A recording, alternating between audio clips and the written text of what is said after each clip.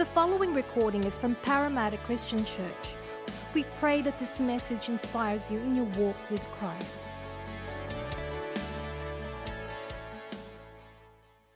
Thessalonians chapter 4, verse 13 to chapter 5, verse 11. Brothers and sisters, we do not want you to be uninformed about those who sleep in death, so that you do not grieve like the rest of mankind who have no hope. For we believe that Jesus died and rose again, and so we believe that God will bring with Jesus those who have fallen asleep in him. According to the Lord's word, we tell you that we who are still alive, who are left until the coming of the Lord, will certainly not precede those who have fallen asleep. For the Lord himself will come down from heaven with a loud command, with the voice of the archangel, and with the trumpet call of God, and the dead in Christ will rise first. After that, we who are still alive and are left will be caught up together with them in the clouds to meet the Lord in the air. And so we will be with the Lord forever. Therefore, encourage one another with these words. Now, brothers and sisters, about times and dates we do not need to write to you, for you know very well that the day of the Lord will come like a thief in the night. While people are saying peace and safety, destruction will come on them suddenly as labor pains on a pregnant woman, and they will not escape. But you, brothers and sisters, are not in darkness, so that this day should surprise you like a thief. You are all children of the light and children of the day. We do not belong to the night or to the darkness. So then, let us not be like others who are asleep, but let us be awake and sober. For those who sleep, sleep at night, and those who get drunk at night. But since we belong to the day, let us be sober, putting on faith and love as a breastplate, and the hope of salvation as a helmet. For God did not appoint us to suffer wrath, but to receive salvation through our Lord Jesus Christ. He died for us so that whether we are awake or asleep, we may live together with him. Therefore, encourage one another and build each other up, just as in fact you are doing.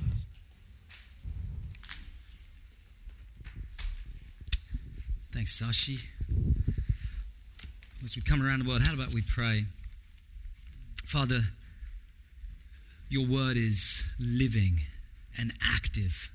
By your word, you created the universe. And by your word, you gave us new life.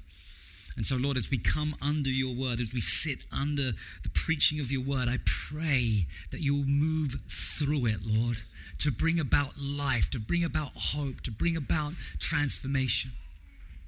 And so, Lord God, we're really hopeful. We're expecting great things as we hear your word and respond to it. In Jesus' name, amen. Amen. Well, I want to kick this message off by giving you a scenario, an opening illustration. So imagine that you're an employer and you've got two ladies in your office, and these ladies in many regards, many respects, are similar. So they're a similar age, they have a similar educational level, they even have a similar temperament. And then you have them into your office and you explain the role to them, the job. You say, okay, you are part of an assembly line, and all you are going to do for 8 hours a day, over and over and over again, 8 hours a day, 5 days a week for this year, is take part A, put it into slot B, and then pass it on to the person next to you. That's it. Part A, slot B, the person next to you. That's the job.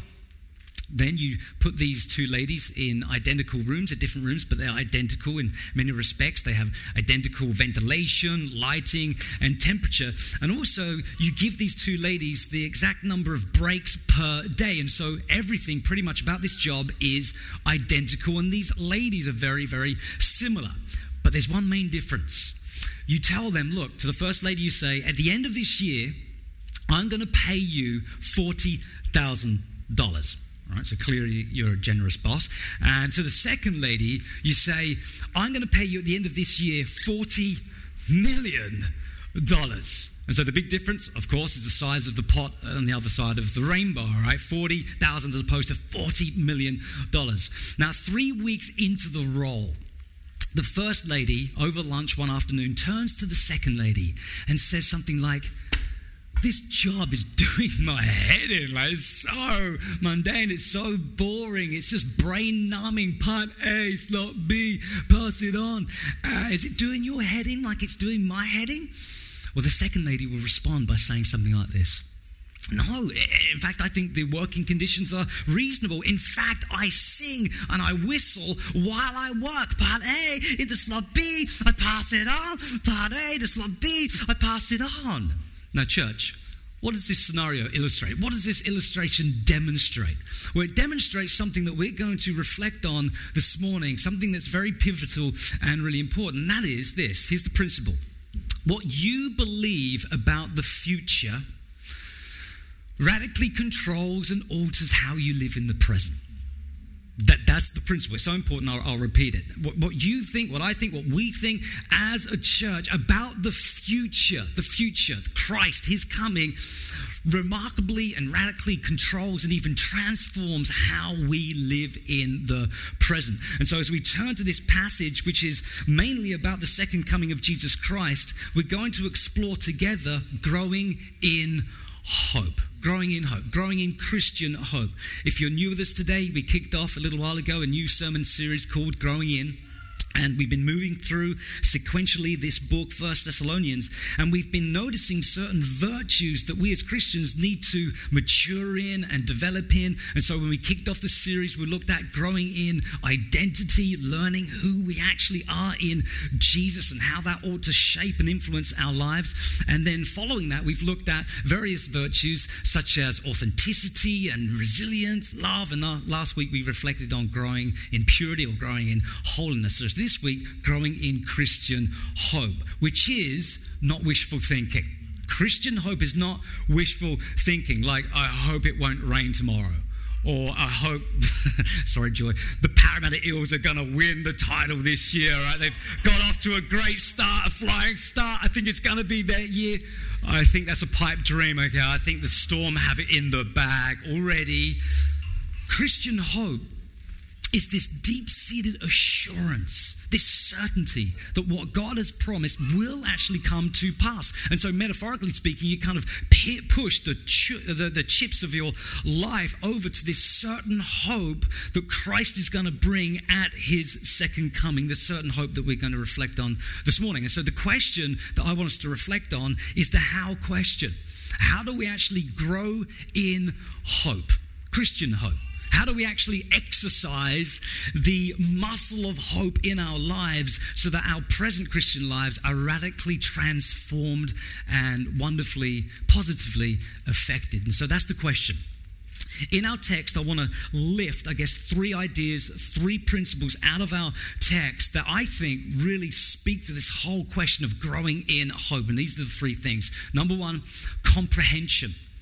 We need to understand. Number 2, contemplation. We need to be a people of deep reflection. And last, consolation. We need to continue to be a people of real encouragement. And so, comprehension first.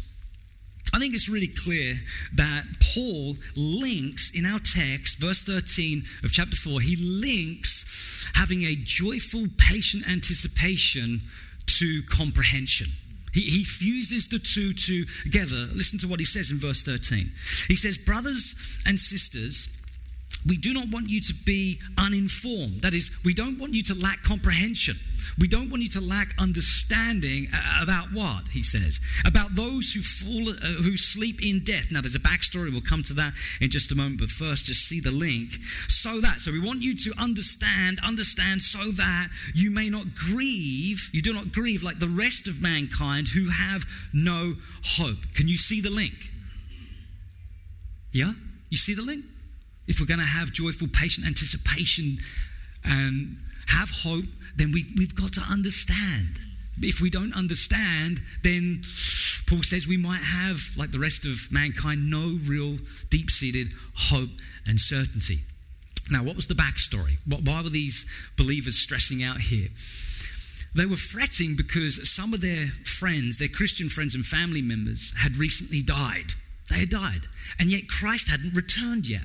And so some of these believers, this is, by the way, a healthy church in many respects, as we've been seeing week in, week out, but some of them were a bit concerned and bothered about their friends who had recently died because they were thinking, hold on, they're going to miss the heavenly boat. When Jesus returns, well, our friends, they've died in the faith, and so what will that mean for them? Will they be lost for all eternity? And so they had this big question, and it was concerning them. They were despairing over it. And so what does Paul do? He brings in comprehension. He explains, hold on, no, this is actually what's going to happen at Christ's coming. And so it says in verse 14, he says, for we believe that Jesus died and rose again. So there's the gospel slab. There's the foundation, bang, straight in. No. Christ has died for us. He's risen for us, which means, he goes on, and so we believe that God will bring with Jesus those who have fallen asleep in him. And so Paul's saying, hey, yes, your friends, Christian friends, have died in the faith, but that does not mean their faith is dead. Doesn't mean their faith is dead, because when Christ comes, he's going to bring your friends, your family members who have loved him, served him with him. And so don't stress. It's okay. But notice how he pastors them. He says, look, okay, I want you to have hope. And the way you're going to hope, have an increased measure of hope and certainty, is by actually understanding what's going to take place at Christ's second coming.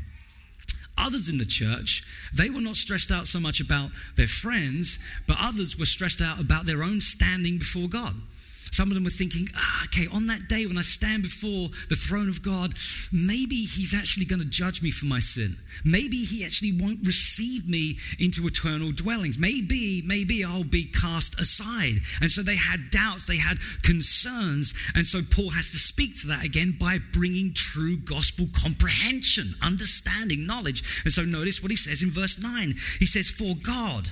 Guys, he's saying, for God did not appoint us, including them, including us here today, to suffer wrath, but to receive salvation through our Lord Jesus Christ. And so he's saying, guys, don't despair. You love Jesus, you have true faith in him. Well, that day will find Christ receiving you, accepting you. You won't find him as a judgmental kind of God who's just going to cast you aside. No, he's already suffered wrath for you. He says that earlier in the book, in the letter to the Thessalonians. And so the principle here is that for us to grow in hope, that's what we're thinking about, growing in hope, we need actually to understand. We need to understand the gospel. We need to understand, in particular here in this context, the forward-back aspect of the gospel. Since this is true, Christ has died for us, he's alive, and we are in him. This means that when he comes, we're going to be with him. He's going to receive us to himself. And so we're to have this living hope as we understand more thoroughly the gospel of Jesus Christ. Now, to help us, I guess, grow in hope and grow in this joyful, patient anticipation, I want us to think about, just for a moment, the second coming. 3 questions in particular concerning the coming of Jesus Christ so that we have a better understanding, because, again, comprehension is linked to anticipation, Christian hope. So 3 questions. Here's the first question. What exactly is it? What exactly is the second coming of Jesus? Well, it's not what some people think and some people say, just this ethereal coming of Christ where we will just experience, we'll get the warm and fuzzies and we'll just experience the peace and the love of Jesus, but Jesus won't be around. It will just be his, the feeling of Jesus, the kind of the presence of Jesus, and that's all we're to expect concerning his second coming. No, that's not what the Bible teaches. Listen to what Paul says in verse 16 of chapter 4. He says, for the Lord himself, underscore the word himself, will come down from heaven. That's the Lord himself, not his presence, but he himself. He's going to come actually, literally, in bodily form. Remember Acts chapter 1, verse 11. The apostles, they've been having meals with Jesus, singing with Jesus, looking into Jesus' faith, being embraced by Christ, enjoying Jesus' company, and then they've just beheld him ascend. He's ascended into glory, and they were completely mesmerized. They're staring into the clouds as they watch this risen, literal Christ ascend, and two angels appear. And what do they say? They say, guys, the way you've just seen Jesus ascend will be the same way he will come again. He will come the same way, namely, literally, bodily. Now, the point is, this should cause great hope in our lives, because we're not going to receive something like Casper the Friendly. Christ is going to come in bodily form. We're actually going to see him. I don't know about you, but I really want to lock eyes with my Savior. I want to see him. I want to embrace him. I want to be embraced by him. Remember the Mercy Me song? You know, when I stand in your presence, what will my heart feel? Something's going on there. Will I dance for you, Jesus? Or in awe of you be still? And it goes on. And of course the answer is yes. We will dance with Jesus and with the saints, with Christ, and we'll fall before this wonderful, glorified Christ, this Messiah, our Savior. We'll look at his grace-God hands, which have purchased our eternal life, and we'll be with this resurrected Christ forever on a resurrected earth. And we're going to in resurrected bodies ourselves. And so this is actually what's going to happen when Christ comes. He's going to come bodily, and it's going to be wonderful. So that's the first question. What is it? Well, it's this bodily, literal return of Jesus Christ. Second question, what will he be like? What's it going to be like when Jesus returns? Well, our text highlights three things. Other New Testament passages say different things, other things that we can't, get into this morning, don't have time to discover and look at. But three main things here. Number one, Christ's coming will be unexpected. It will be unexpected. Verse 2 of chapter 5, this is what Paul says. He says, you know very well that the day of the Lord will come like a thief in the night. Now, he's not saying that Jesus is a thief. Right? Thieves are bad. They steal life. They take life. They steal your stuff. He's just saying the coming is like that, because when thieves actually come and they rob your place, they come unannounced, right? I mean, a few years back, Nat and I, when we lived in Wentworthville, we got burgled, and this is what we noticed.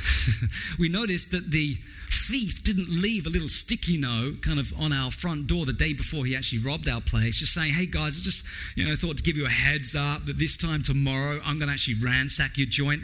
We didn't get that note, because that's not how thieves operate, right? They come unannounced, and Jesus' coming for the world will be unannounced, but gloriously, wonderfully for us believers. This is our hope. Verse 4, he says, but you, brothers and sisters, are not in darkness, so that this day should surprise you like a thief. Because we'll be more alert, as we're going to see later. We'll be ready, and he's going to receive us into eternal dwellings. So that's the first thing. It's going to come unannounced. Secondly, it's going to be sudden. It's going to be sudden. Verse 3 of chapter 5. While people were saying, peace and safety, chill out, everything's all right, mate. She'll be okay, mate. Peace and safety. Destruction will come on them. What? Suddenly, as labor pains on a pregnant woman, and they will not escape. And so people are going to be doing business deals.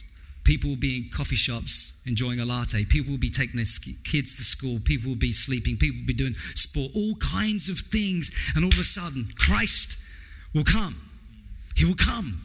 And for those of us who have loved him, trust him, he's going to resurrect us, take us into glory. But for those who have not loved him, not followed him, not trusted him, then there's going to be destruction for them. And it will be sudden. And destruction, by the way, is not annihilationism. It's not annihilationism.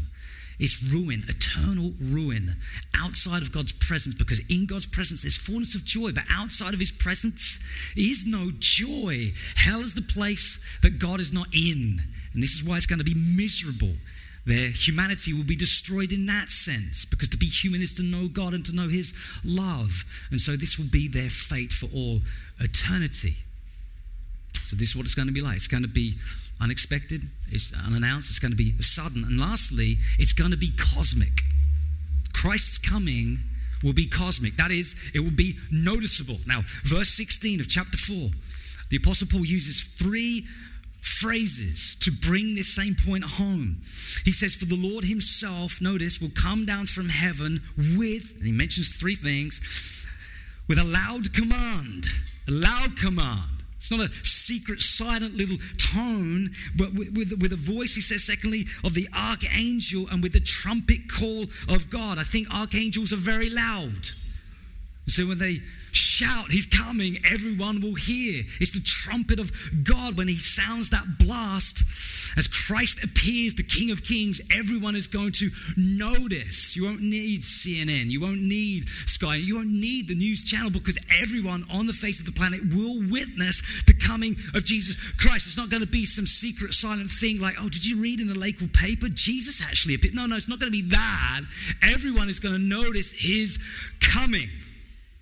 And so it's going to be unexpected, it's going to be sudden, and it's going to be cosmic, which leads to the third question. Okay, if it's going to be all these things, then what should our posture be as Christians? What should our attitude be towards Christ's coming? This is so serious when you think about it. We're talking about the coming of Messiah, the coming of the King. We're thinking about in Easter how King Jesus, this is so significant. And so how should we be? One word. Are you ready? Eager, ready. This idea, Christian idea of eagerness and readiness, even sober-mindedness, is emphasized again and again and again in the New Testament, and we see here emphasized by the Apostle Paul. Look at verse 5 of chapter 5. He says, you are all children of the light and children of the day. We do not belong to the night or to the darkness. I love the identity language there. This is who we are. We are his children. We're of the light. We're not of darkness, which should mean, verse 6, so then, here's the implication, be who you are. Let us not be like others who are asleep. Jesus' second coming. Oh, Paul the other one. It's a myth. It's not going to happen. The church, what the heck is the church going on about? Jesus. No, not being like that, asleep, but let us be awake. Let us be awake and sober, verse 8. But since we belong to the day, let us be sober, he says. And so this whole idea of being alert, ready, eager, watchful, desiring Christ's return. Come, Lord Jesus, being sober-minded ought to characterize our Christian lives. This should be our spiritual posture as we think about Christ's coming. Lord Jesus, come, come, come. Remember, right at the end of the Bible, last book of the Bible, the book of Revelation. In fact, it's the last verse almost, Revelation 22 verse 20, Jesus makes this promise that he's going to come to restore all things. He's going to make everything brand spanking new. And the church in response in verse 20 says, come, Lord Jesus. That should be our cry as well. Come, Lord Jesus. We think about the mess the world is in, as we think about human sin and human corruption, the injustice around the earth, as we see the misery and the brokenness and everything else that gets us down, we're to say, come, Lord Jesus. This is to be our posture because he ought to be our hope. He is the answer. And so my question is this your posture? Is this my posture? This posture of eagerness, this posture of longing. Come, Lord Jesus. One writer, Wayne Grudem, he writes this about Christ's coming. This is a challenging statement, but he says this: to some extent then, the degree to which we actually long for Christ's return is a measure of the spiritual condition of our own lives at the present, at the moment. I'll read it again. To some extent, the degree to which we actually long for Christ's return. What are you longing for? What are you really desiring? It's okay to desire and long for many things. That's the way God's made us, to desire and long for many things. But what is the chief desire of your heart? What's your chief longing? What's the longing that sits above every other longing, that actually gives shape to all your other longings and desires? Is it this? Is it the coming of Jesus Christ? If it is, then your spiritual condition is one of health. But if it's not, well, you know the answer. This is challenging, is it not? Because we do think about many things, we do desire many things, but are we desiring the apple of our eye? Are we desiring Christ's return? Realizing, hold on, you are our hope. We need you. And you see, this is why we need to comprehend these things, right? In this sermon, you're probably sitting there thinking, okay, I get it. I should desire him. Why? Because now there's been an increased level of comprehension, increased level of understanding. And I'm hoping, truly hoping, that you're hoping more now, that you're desiring more of him, that you're anticipating that wonderful day when he comes. So this is the first thing that we need. We need comprehension. But here's the thing, church. Understanding is only the beginning. Comprehension is where we need to begin, but comprehension needs to turn into something else if we're actually going to develop the muscle of hope, and that is contemplation. Secondly, contemplation. All right, true comprehension is when you actually start to reflect on the things that you know. That's true comprehension. You actually contemplate the things that you know about Christ and his coming and the gospel, and then it starts to transform you. Mere information, mere knowledge is not enough. Listen, I'll point to the text to show this to you. In verse 1 of chapter 5, this is what Paul says. He says, "Now, brothers and sisters, about times and dates," all right, Christ's coming, "we do not need to write to you." Why? Why don't I need to write to you? 4, verse 2, you know very well that the day of the Lord will come like a thief in the night. So hold on a minute. This is really insightful. This is a big point of application for each of us. They already knew to a large measure, to a large extent, what was going to happen. They knew. They had knowledge upstairs, church. They had comprehension, but here they were as a church still fretting about their friends who had died, and also some of them were fretting about appearing in the presence of God. Will he accept me? Will he? Why? They knew. Well, surely this shows us that mere knowledge is not enough. To know things is important, but something else is needed. The knowledge needs to be enfleshed. It actually needs to turn into something that's actually going to transform our lives. It needs to influence our lives. And how does that happen? That's the question. My answer, contemplation. Contemplation. We actually need to reflect on the things that we already know. And so it's not about mainly adding new knowledge. That's helpful. But the main thing is actually sitting with the knowledge we already know and hammering out the implications of the gospel in our lives so that we actually grow in anticipation. We grow in hope. And so just to help us do that, I want us to reflect on 2 things that you already know. But I encourage us to reflect on them and contemplate them more. 2 things that our text draws out. Number 1, God's commitment to you. All right, God's commitment. His promise to accept you. His promise to resurrect you. Namely, look at verse 14 with me. For we believe that Jesus died and rose again. We believe that God will, what's that the language? That's the language of what? Faithfulness.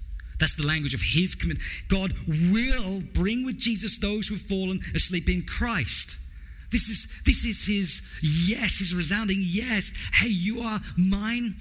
And if you die in Christ, this is the certain promise. You are going to be resurrected with him. It's God's commitment to you. What about verse 15? According to the Lord's word. His word of what? Promise. Remember when Jesus made that astounding promise in John chapter 14, where he says, I'm going to prepare a place for you. You've got to make it personal, church. All right? Personal. He's going to prepare a place for you, Luke. He's going to prepare a place for you, Doug. He's going to prepare a place for you, and it's going to be incredible. It's going to be sublime. And then Jesus makes this promise, and I will come back, and I will take you home. I will take you to myself. That's his word of promise. And again, to the degree we actually contemplate that, his promise, his commitment to us will be the measure of hope and anticipation we'll experience in our present lives. Yeah? Can you see? So God's commitment. Secondly, God's company. God's company. Really, what is heaven? What is it? What is glory?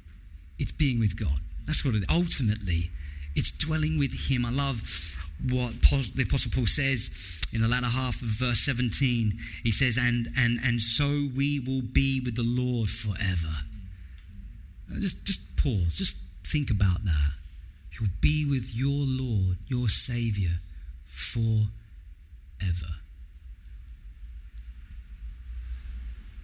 What happens in your heart when you reflect on that? You're going to be with your Lord forever.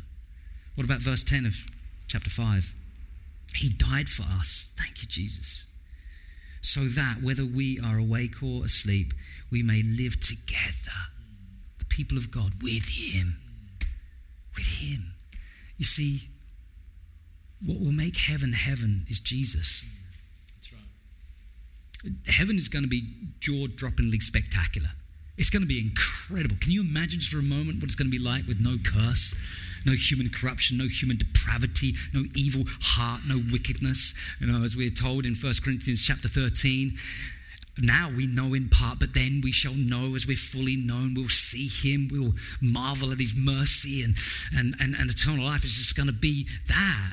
It's just wonder after wonder after wonder after wonder. And yet all those wonders will be nothing compared to the wonder of Christ. Him, seeing him in all his dazzling wonder and glory.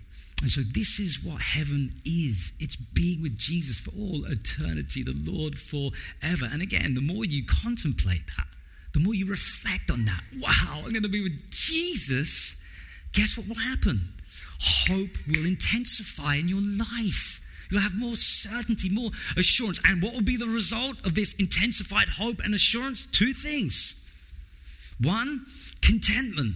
You're going to have more contentment. Who wants contentment? Come on, hands up.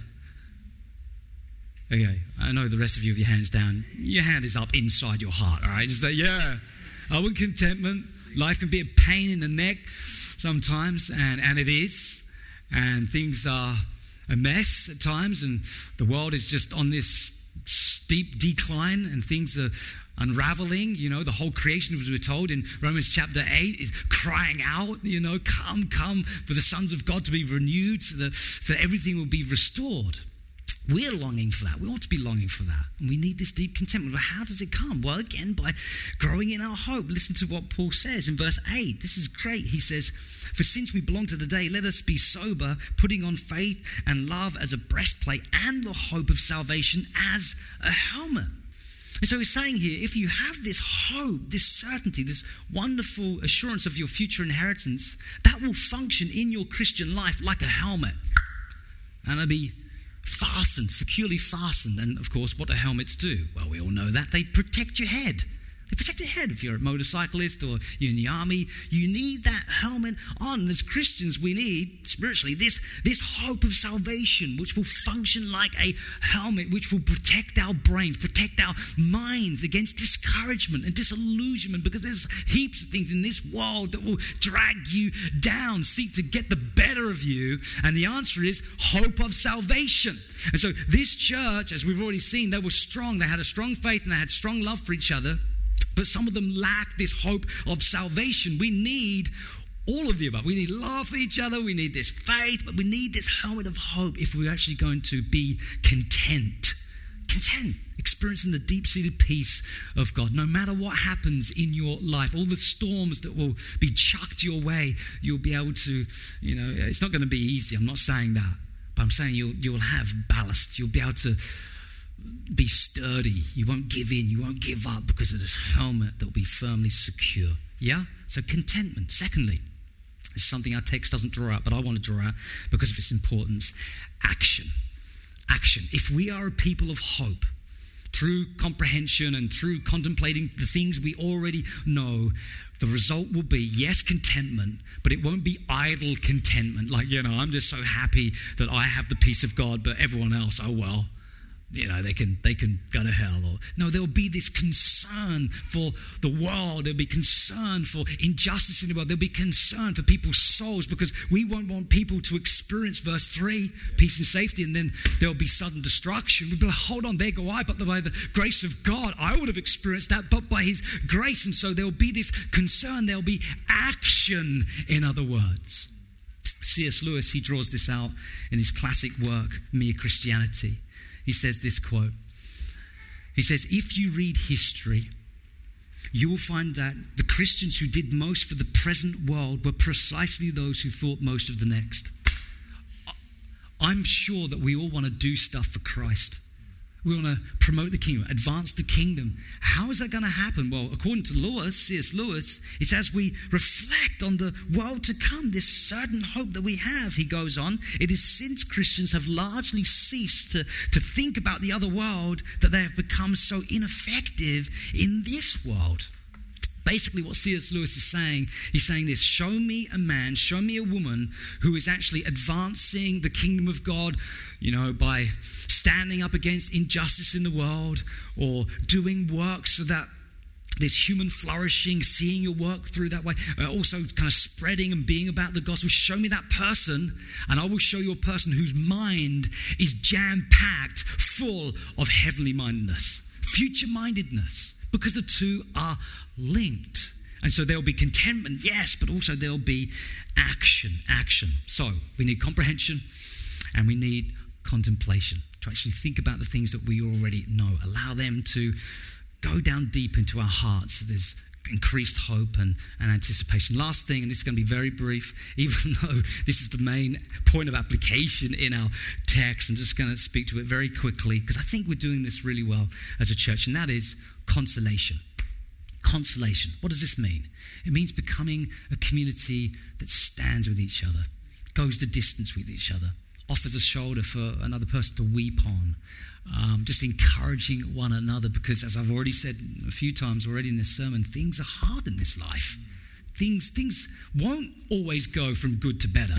They actually can go from bad to worse. That's reality, and I think we struggle with that in the West. In the West, we think there will always be progress, there will always be development. I think that's wishful thinking, because the social fabric of our culture is just kind of unraveling, which means things won't always be better. In fact, a lot of people today, people growing up are now realizing that things are going to be not better for them, but worse for them. The previous generations, it was a lot better, and things are going to get tougher and tougher and tougher and tougher in our Western cultures. And so what do we need? Well, we need each other. That's the point. Verse 18 of chapter 4, Paul says this. He says, therefore, encourage one another with these things. And so he says, look, I've just told you a bunch of things to encourage your heart, pastorally console you. But whatever you do, take them in, but don't let them stay in. Actually go out and encourage someone else. Go to that brother and sister who's struggling and remind them about who they are in Jesus and what they'll enjoy with Jesus and all the future glory they're going to experience with Jesus. Remind them, encourage them, console them. Verse 11 of chapter 5, therefore encourage one another. You see his point? And build each other up, just as in fact you are doing. Church, I think we are doing this, as I mentioned. But we can always grow. I can grow in being a better pastor, to encourage you, to love you, to serve you that way. Constantly reminding you, it's hard, it's tough. This is a bad storm. It's difficult. But look up. Look up, Christian. Look up. Look ahead. Look to your future glory, your future reward, your future inheritance. And we need to start doing that more to each other, with each other.